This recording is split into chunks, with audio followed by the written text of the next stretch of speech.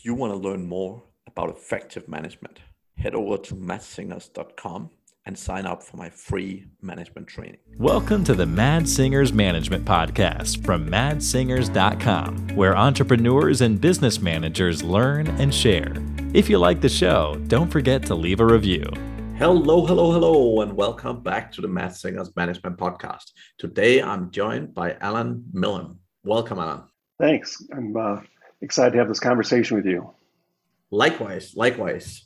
And Alan, believe it or not, there is people around the world who don't yet know who you are. Would you mind giving a little bit of an introduction so they get more informed? Absolutely. I'm more than happy to extend that network. So the last 25 years, I've really been focused in working with entrepreneurs and leaders and organizations, really around the world, and really helping to elevate their impact as leaders and integrate more understanding of their leadership brand and how they can leverage that for their own careers. And in doing so, working not only with the leader, but with their teams, really just to be able to elevate self-awareness and to bring in some of what I think are the really critical competencies in this ever-changing world around management and leadership. And, the fun part of this story is that when I was 12 years old, my brother was going to be in sales, Scott was going to be a mechanic, Anne-Marie was going to be a teacher, and Beth was going to be a nurse. And I'm like, I'm in trouble because I thought I didn't get the chip. I had no idea. And while I may be a late bloomer, I'm very excited to be able to passionately wake up every morning and have the privilege to be in partnership with amazing people around the world. That my biggest problem when I see people who can lie in bed for 8, 9, 10 hours, I'm so jealous because when I wake up, my brain starts, and That's right. I don't want to stay in bed. I want to get going, right? So go. Good for you. That's definitely as long as you're evoking a pause throughout the day and not accelerating. We'll talk about that. Good. Definitely. So how do you impact leaders' impact? What's the main sort of focus area when you're trying to work with leaders and really improve their impact? Well, one of the things that's really shifted in the last 10 years is really recognizing that, sort of to your analogy of getting up in the morning and cycling at 60 miles an hour until you hit the pillow at the end of the day. And one of the things that's shifting greatly, particularly in the Western culture, is that we're seeing massive burnout. We're seeing, certainly with the pandemic, you have seen and will see a lot of mental health issues, which just really wasn't anywhere near the size we're seeing now. And so, part of the power of leadership is really to be, one, self-aware. And second, to really observe your pace throughout the day. We as humans weren't wired to do the intense multitasking and the intense high interrupt work environments, et cetera. And so what Questage does is really working with leaders is allowing them to really find and give themselves permission to find that pause, right? And to be able to have time to self-reflect. And what we're discovering is that when leaders are able to do that and tap into their intuition, better solutions actually result. And team members are more excited to be around that leader because they're slowing down, they're adjusting, they're being curious, right? And the real secret weapon, I think, in today's management and leadership world is really about curiosity management, right? To be able to make it a team sport and to extend the knowledge what's originally between your two ears and take it out to the team and really cultivate innovative possibility thinking that can produce a much better result. Definitely. And I think probably one of the phrases I dislike the most at the moment is this, you should be working on your business, not in your business. And my problem with that phrase is the fact that 95% of people who say it don't understand it and they don't live it. Right. So it's a good intention to have, but like with the people I'm working with and coaching, like I see the difference. Like it's so fundamentally different, right? When people are actually working on their business, and it's much more for me. It's much more taking that step back, and it's not just a time to reflect, but it's understanding what's really important. That's Because right. as you say, we like going 60 miles an hour, and the problem is you can't go 60 miles an hour on the important things. You can go Right. 60 miles an hour on the Right. stuff that you know how That's to right. do. That's And right. that's what That's people right. do. They spend, That's right. hours sitting staring at their mailbox. They spend hours, Right. Right. Right. doing silly stuff that other Right. people in the organization could do. Could Right. do easily. Yeah. And we really define leadership in a holistic way. It's not just how you lead at work, but it's how you lead at home, how you lead with your family, and how you lead in your community. So we want to extend that definition because in my belief, leadership is on 24/7. And we in our last book with co-author Guy Parsons, we developed a quiz that really talked about the spectrum around what we call a knower leader versus a learner leader. And the knower leader is really the old command and control, the general, do as I say, direct, make it happen, leave your emotions at the door before you come in, and let's get some good work out. And that served in the Western culture, back in my grandfather's and father's generation. But the new worker coming in, and will be coming in, the millions of them are demanding more of that learner leader, which is more of the guide, that has that curiosity and has their ego in check, so that if they don't know the answer, they're willing to be vulnerable to say, that's okay. You know what? We'll find it. We'll find it. And it humanizes that leader so that the sandbox gets extended, as I said earlier, around being able to cultivate a curious based culture in an entrepreneurial business or organization that taps into all that intellect. The millennials coming in, they recognize they don't have the experience of their elders, but they want to be at the table. They're hungry to learn. And so we need to be creating those kind of cultures that have those learning environments. I don't know if you saw this. It's still stunning to me. It was titled in April in the States, the Great Resignation. We had 4 million people in 1 month quit their jobs. And then in May, we had 2 million people do that. So something's brewing. Now, I get with the pandemic, and a lot of people are stressed, and particularly in the services industry. But, if we think back to where work was, 50 years ago, this is amazing what's happening. And it's really going to force entrepreneurs and organizations to get it right in order to attract and retain the best talent. So it's really, Yeah, we're in change times, right? totally. And I mean, it's a horrible situation, but I see a lot of positive come out on the other side, because first of all, the pandemic have forced a lot of people to spend a lot more time at home and Correct. actually reflect over their life. And I Correct. see many, many people who have made very big decisions that I believe will be extremely beneficial for them longer term, right? Because Absolutely. they've actually Yeah, had that time to sit and reflect that when you're going 60 miles an hour every day, that's all right. day, That's you right. don't have that time, right? That's right. And in April, Bloomberg came out with a fascinating research. I think they called it, I can't remember what the term was, but it's sort of like life is short mentality.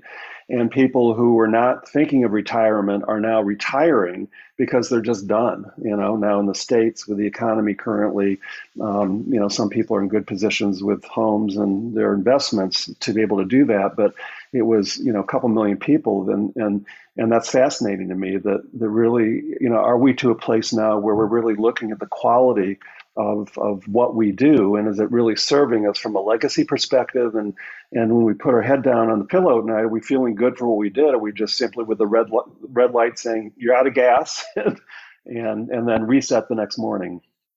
And that's so actually to that point, I think one of the things I've seen a lot is that when you are looking at the older generation, one of the challenges I see is that a lot of them, they've spent many years looking forward to their pension and not having to work.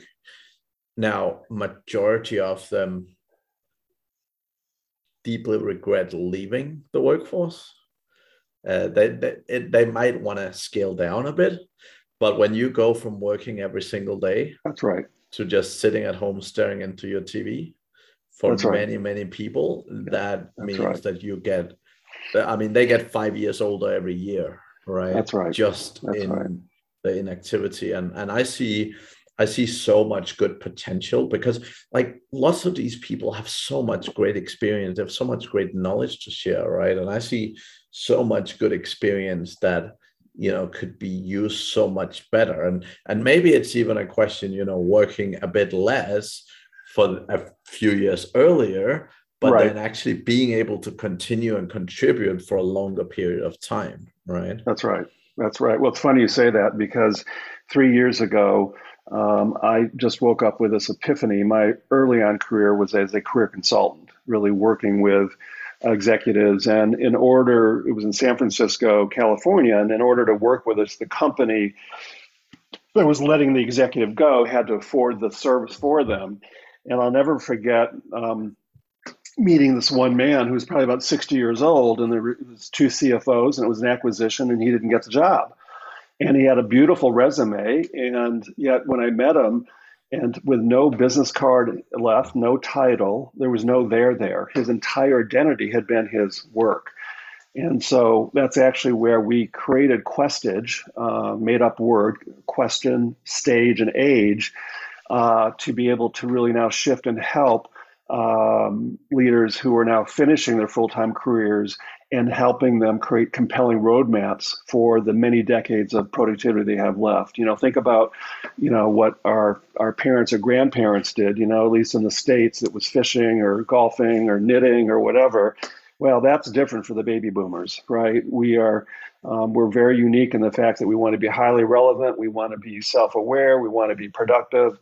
And, the days of fishing are you can do it as a hobby, but it's not going to be full time. And furthermore, we need them to stay. We need that knowledge that they have such wisdom, and I wish we did a better job, revering our elders versus sort of letting them cast out, because certainly for big corporations, who's going to own the culture with all these, folks that have been there for 20 or 30 years going away? So it's exciting time, really. And then I mean, I've spent a lot of time all around the world, and I've really seen how different cultures treat elderly, right? Unfortunately, in Denmark, where I'm from, we see a lot of elderly people. They get up to a certain age, they go into an elder folks' home, and then people is like, oh yeah, we'll go and visit grandma once a month or something. Right. But Right. it's literally just like they're parked in a place where That's right. time goes Yeah. really, really slow, right? Yeah. It's horrible. It's horrible. And seeing, like, I've spent a lot of time in Asia, for example, and I love the concept where, like, and obviously it's a different culture, but a lot of the time the grandparents are the ones taking care of the kids. A That's lot of right. the time the Yeah. grandparents are the ones Yeah. supporting while the parents go Right. out and work and are busy Right. doing other things. and That's and right. that means that the kids are actually learning not from a 18 or 20 or 22-year-old mom all the That's time, right. That's but right. they're That's learning right. from someone who is generations older Yeah. Yeah. and have Yeah. a different way of raising kids, right? That's Which right. I found it very inspiring, to be honest. I don't have Agreed. any kids of my own, but I find that way of, like, the elder people fit into the culture. They're not just like That's right. parked somewhere and then, Right. oh, we That's have to right. go and say hello. Yeah, and I hope we can do a better job with that. One of the things that we're seeing in the States, which is fascinating because boomers are very they want to continue to learn, is that universities are now putting retirement facilities on their campus, and everyone that's in the retirement has full access to classes, right? How cool is that, right? To be That is able amazing. to and we live long when we have purpose and productivity, and we have a mindset of positivity, and we live short when we're feeling unplugged and letting the technology scare us to death, and that's where we go back to the rocking chair. So we're really on this because we think it's so important, to change the narrative, because there's a willingness to be productive in what we call the third act of life. I love that concept because one of the things that I see a lot, and I mean I have to be upfront. I'm not the biggest fan of most modern schooling and so on, but one of the big problems I see is the fact that the people teaching you have never done it. They've read Right. in a book how to do it, That's right. but That's they've right. never done it. But if you actually have people with experience in doing things, That's right. not That's not right. necessarily teaching, but even in a classroom or even around you, right? Like, That's right. if you're studying to become an engineer and you're 18, 20 year old, and you're at the same campus as someone in their 50s or 60s or 70s That's right. who have been an That's engineer right. for 40, 50 years, like That's that's right. so much knowledge, right? Like, It is, and we'll have some challenges with that because we're going to have bigger organizations that are. You may have a manager who's 35 with an employee who's 70, right? And that's we've got 3 or 4 generations that can be coming together and work as while some are retiring. We also have sort of the tale of two cities. While some are retiring, a third of baby boomers say that they'll work well into their 70s or always because they need to financially. So that's going to also have an amazing impact on culture when you have 3 or 4 generations all under one roof. yeah. Yeah, unfortunately, I mean, I experienced in sort of my mid 20s when I was in a leadership role, having to let go of someone in the mid 60s, and that was Wow. I found that definitely difficult. Wow. But Wow. I've been lucky enough to manage lots of people in all age ranges, and Right. I've Right. I've always really enjoyed it. And I mean, I've been a coach now for probably nearly 10 years, and I've worked with people twice my age. And Right. I've Right. definitely learned that people have their strength in different areas, and I've been able to help people who have been executives for many years with certain particular aspects, That's right? right. That That's right. I enjoy, like, again, as you said, when you're working with learners who are That's eager right. to learn, That's right. it's always an enjoyment, right? It is. It is. And that's my focus for the 25 years really has been really working with top performing leaders. And people say, why do they want to coach? It's because they invest in themselves. They never sort of get there. I look at the infinity signal or the symbol, excuse me, the sideways eight, and it's always that beautiful dance between student and master and back to student and master. And if we just hang out on the master and thinking we're done learning, that's a sad story. Definitely. And I think, like, at least the environment I'm in and a lot of people I'm surrounded by who are also very entrepreneurial and learners and so on, like, we love coaches for everything, right? Like, when Right. I'm thinking of Right. going to the gym, I'm like, if I go and I use the equipment wrong, and I'm more likely to get injured, it will take me like 10 times as long getting the results. I That's much right. rather pay someone to come and coach me at least for a month or two so I That's get the right. basics right. Yeah. And like, and I look at it like that with most things, that when I'm learning new skills, or even to do things like simple things like take housework, right? I don't Right. necessarily want to Right. coach for that. I want someone doing it because Right. that's Right. not my thing. But That's but right. but that whole investment in the things that puts you in a better position as a human being, I think is very interesting. And I see that happening a lot more, right? Agreed. Agreed. Um, and I really believe we all have a calling, right? And that calling can be tied to purpose, and that purpose can be tied to legacy that you can look back at the end of the journey. And we've got a lot of challenges right now in our world, so we really need the leadership conversation, that narrative, to stay alive and stay focused. I'm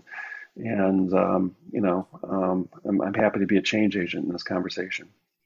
Definitely. And I mean, I love working with leaders. I think the more leaders there is, the better. I think the more people Right. develop leadership skills, the better. I don't Right. necessarily believe you have to be in a management role to be a leader. I think it's Correct. something you can be in That's correct. anything. But Right. I think that ability, like, take charge of your family, take charge of your own life, right? So you said early on that a leader is a leader 24/7. and I'm a firm believer in that, right? Like, Yeah. I've known people that was, like, okay, when I go into the office, I'm gonna be strict, I'm gonna be like this, That's and I'm right. gonna be That's like right. this, and when I'm outside work, I'm a totally Yeah. different human being, Yeah. and I can't do it. Like, That's right. I am who I am, and I live That's right. like the way I look at leadership is like being a leader, you have to live your values, whatever Correct. they are, Correct. right? And for That's me, that's foundational. like Yeah. when people see me Yeah. outside work, I'm the same, Same. right? That's I right. focus on the same. I have the same That's attitude, right. right? One head, one heart. So it's all about what you're pointing to is the consistency of leadership. And it should not change, right? With who you are. I think it's not just the consistency of leadership, but the consistency of a person. Because again, for me to trust people, if they show up one way one day and another That's way right. Like, another who are day, you?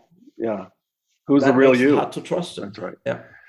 And the new generation of worker is requiring that transparency and want to see that authenticity in the leader. And there's an amazing story that it was so powerful. I actually told it in two of my books around Bill Gross, who's a very successful guy in the investments. He was chairman of PIMCO now, but when he was on the floor, back in the day, he had just this unbelievable ability to predict the bonds market, and people are like, well, how can he be so, like, how does he do that? And so folks came in to interview, and he certainly had a corner office with his success, but there were no fluorescent lights, there was no desk, no computer.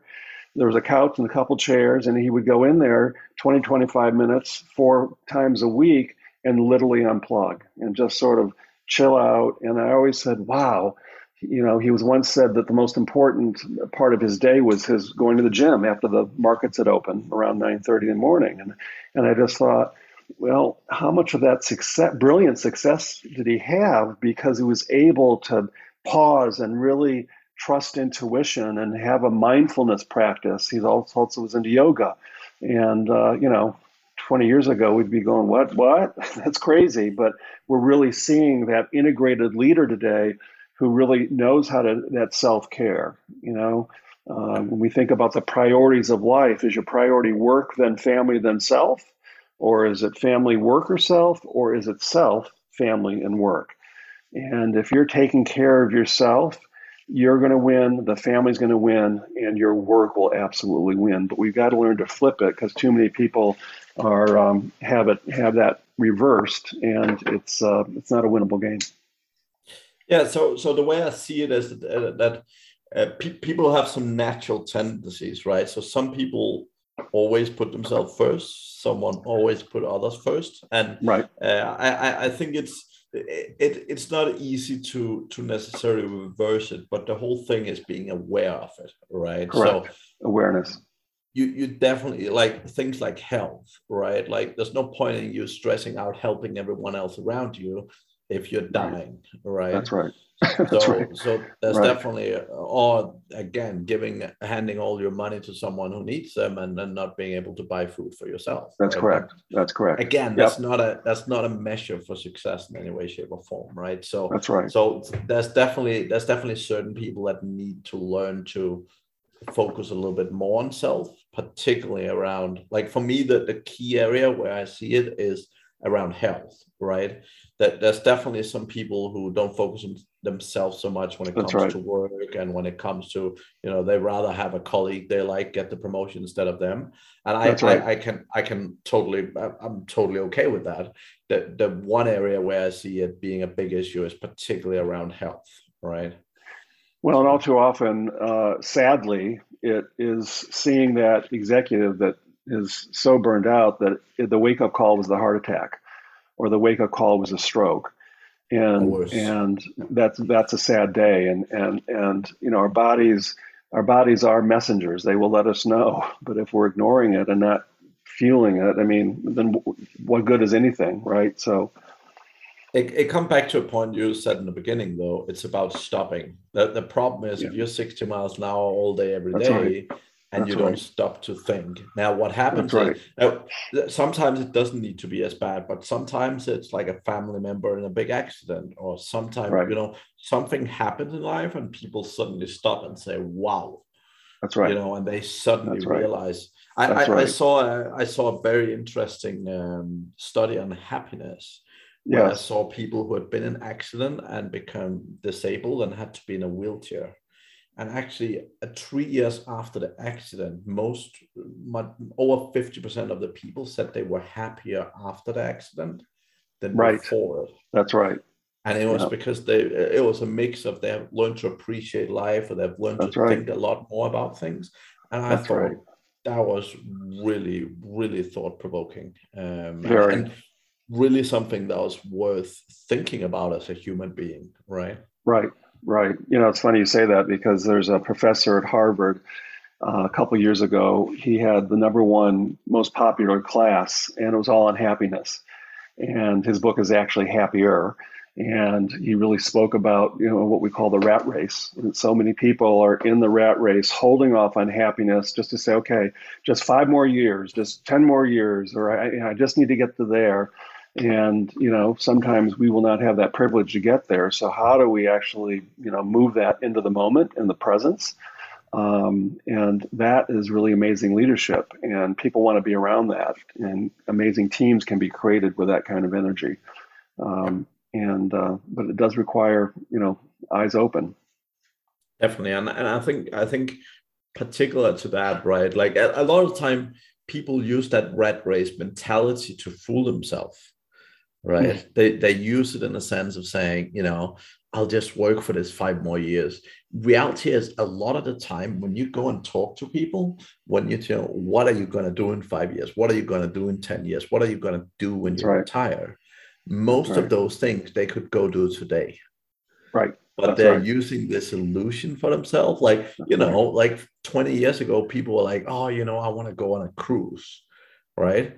Nowadays, there's still people saying it, but nowadays going on a cruise costs you $1,000 or $2,000 or Um, whatever, right? right. Like, it's a Right. possibility. You don't need to Yeah. be the richest person. Don't get me That's wrong. correct. There's people in the world where that isn't possible. But I'm just saying, for a lot of people, they put these sort of fake motivations in front of themselves Right.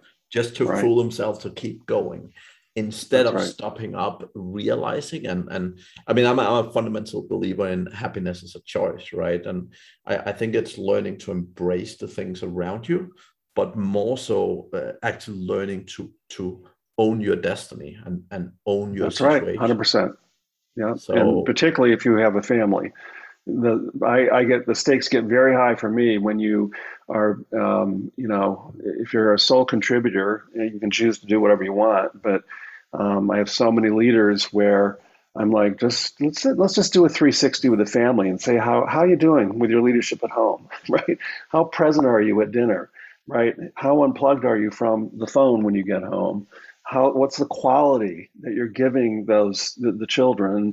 And I'm back to that student master. When our daughter came into the world, I made a conscious choice to work from home because I had an absentee father. So I just said, I want to be there for all those moments. And yet there were times where I slipped into that, sort of worker bee mode, and it's tricky. But what's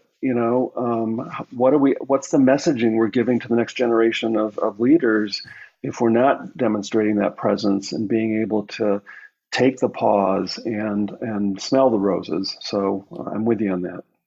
definitely, and I think technology brought a lot of wonderful things.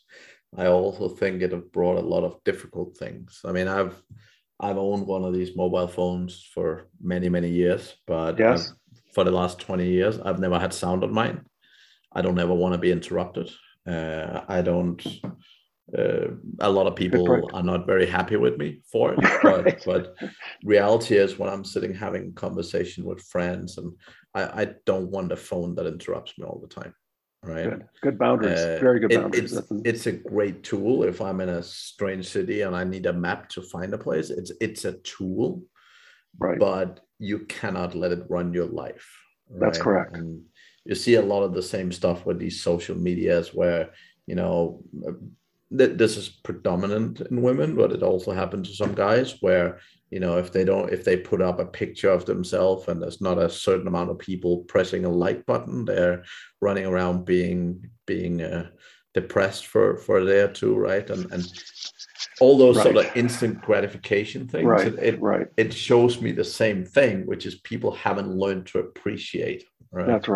That's right. And the tools, technology also can serve. When I have leaders that are learning how to pause, they can use their watch to have a little beep go off every 2 hours, and all that does is say presence, right? Or work, so we can use it to serve us, or we can use it to sort of derail us. So I share your perspective very much. Excellent. Well, one thing I want to touch on before we finish, Alan, is Enneagram. You mentioned a little bit about that, and I'm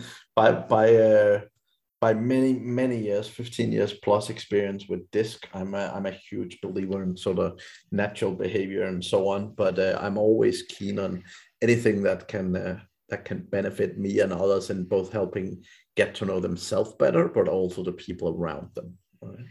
Well, it's the most profound tool. I've worked with DISC and Myers-Briggs and Hogan and Strength. I mean, there's a wonderful auditorium of great assessments, personality assessments that can serve entrepreneurs and teams and organizations. But I've been a student of the Enneagram for 25 years, and I was really frustrated for many years because there was not an accurate questionnaire that could really, conclude, what one's core motivation was. And this amazing company out of Cape Town, South Africa, cracked the code. And they have an amazing questionnaire that takes about 25 minutes.